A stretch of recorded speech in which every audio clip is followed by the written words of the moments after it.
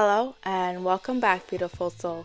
Today, 357 out of your 365 ways to make your dreams a reality by Abraham Hicks.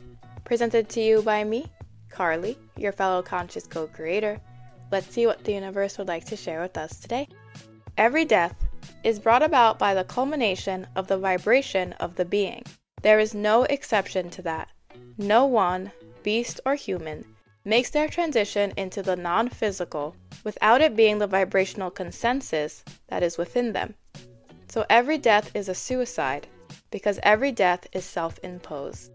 Today's message is definitely going to be a heavy one, so I am going to share my thoughts and my beliefs based on this message. But if you are someone who has dealt with suicidal thoughts, or if the topic of suicide is too heavy for you, always important to make sure that you seek help if you are having those types of thoughts and emotions. I know that this topic is one that is very sensitive to a lot of us, so I am sending so much love and light to anyone who has dealt with suicidal thoughts or tendencies, and also to anyone who has dealt with suicide from a friend or a loved one.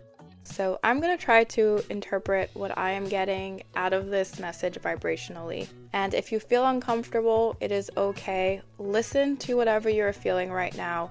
If you do not feel called to listen to this message, then I suggest that you don't. Missing out a day of this isn't going to deter you in any way from your manifestations. So just do whatever feels comfortable for you and show up for yourself wherever you are.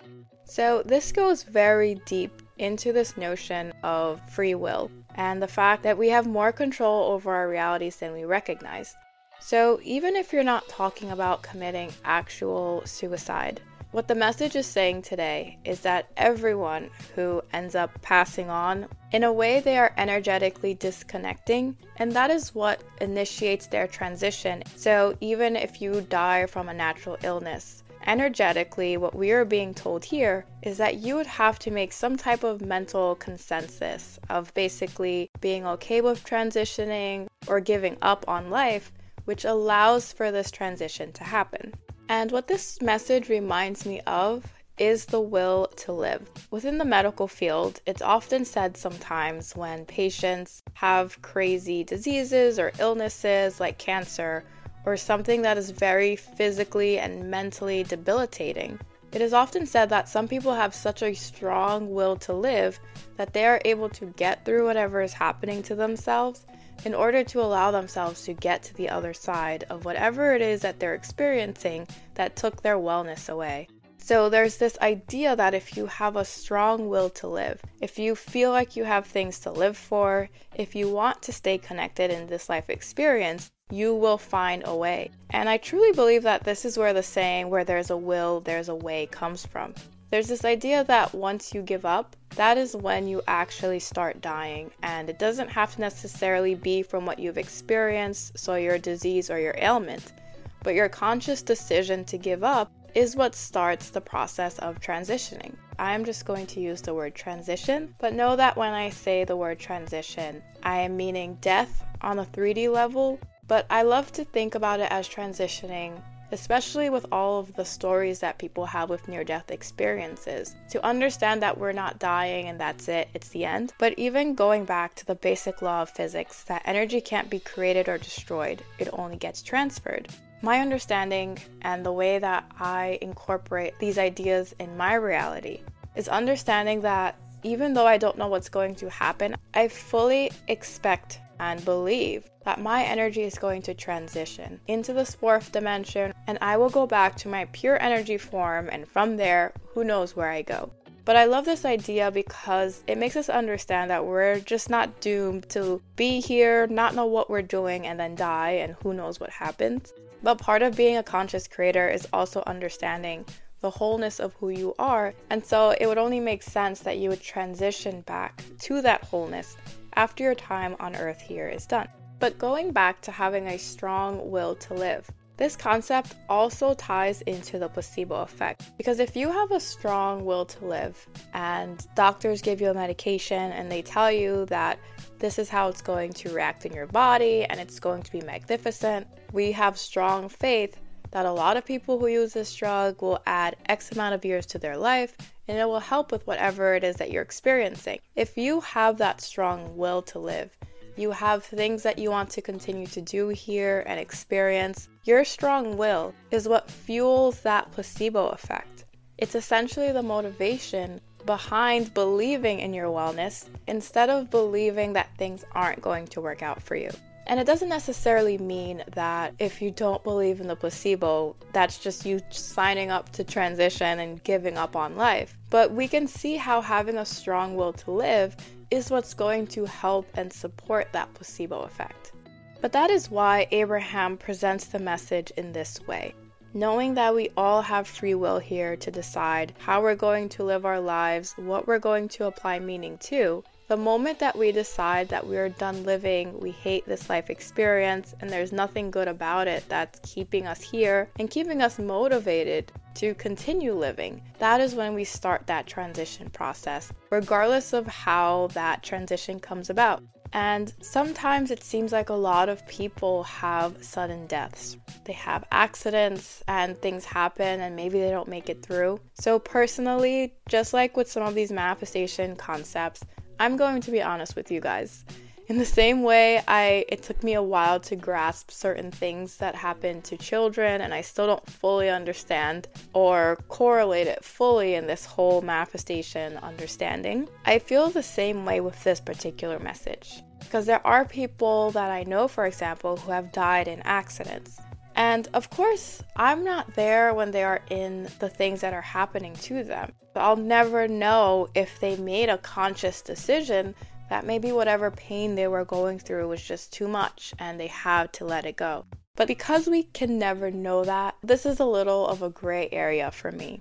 But also on a scientific level, I do understand it to some extent because there are certain traumas that your body go through. And if you don't have that strong will of mind over matter, your brain will actually make you go unconscious so you don't feel the pain. And it's a way that your body is actually trying to keep you safe, because when you start feeling the pain, that might be when you start to give up. But I also know people like my fiance's great-grandfather who did definitely make a conscious decision to transition. And he did have a painless transition, even though it was very hard on us who were still here. But the day before he passed, he told my fiance that he lived an amazing life and it might be time for him to go. He's very happy with all the things that he was able to do. He got to meet his great-grandchildren. But at the time, he was sick. And he was someone who got around all the time. He was 96 years old, square dancing, going out to Target, driving, and he was on no medication. So he had a strong will to live and a strong zest for life, which is why he kept himself so active, even though he experienced so many things throughout his life,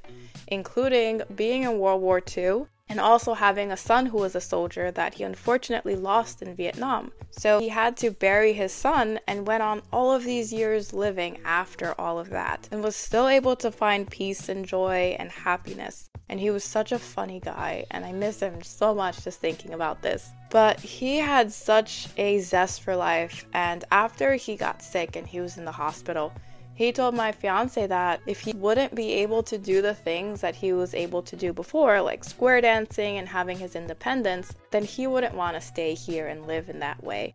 And literally the next day, he transitioned. And the beautiful thing about his story of transition is maybe a couple hours before he passed, he called my boyfriend's grandma, who would be his daughter, and told her that he was just given a bath and silk pajamas and slippers, and that they told him he was going home today. And my boyfriend's grandma was confused because she knew that he wasn't going to get discharged soon, and she was genuinely confused.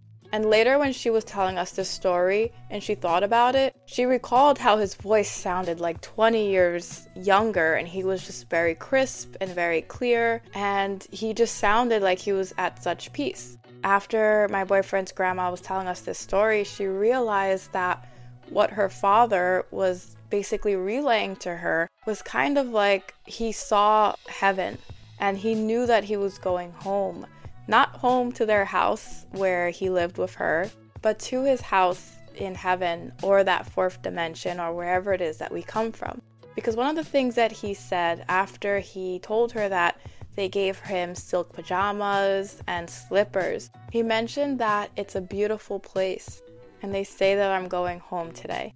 And at the time, my boyfriend's grandma thought that when he said it's a beautiful place, he was just saying how amazing the hospital was.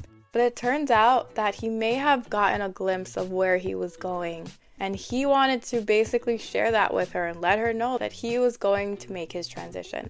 And to this day, I will think about this story and it resonates with me so much because I do believe, not necessarily in an afterlife, I don't know, I can't picture what it's going to be like, but I believe in life after life.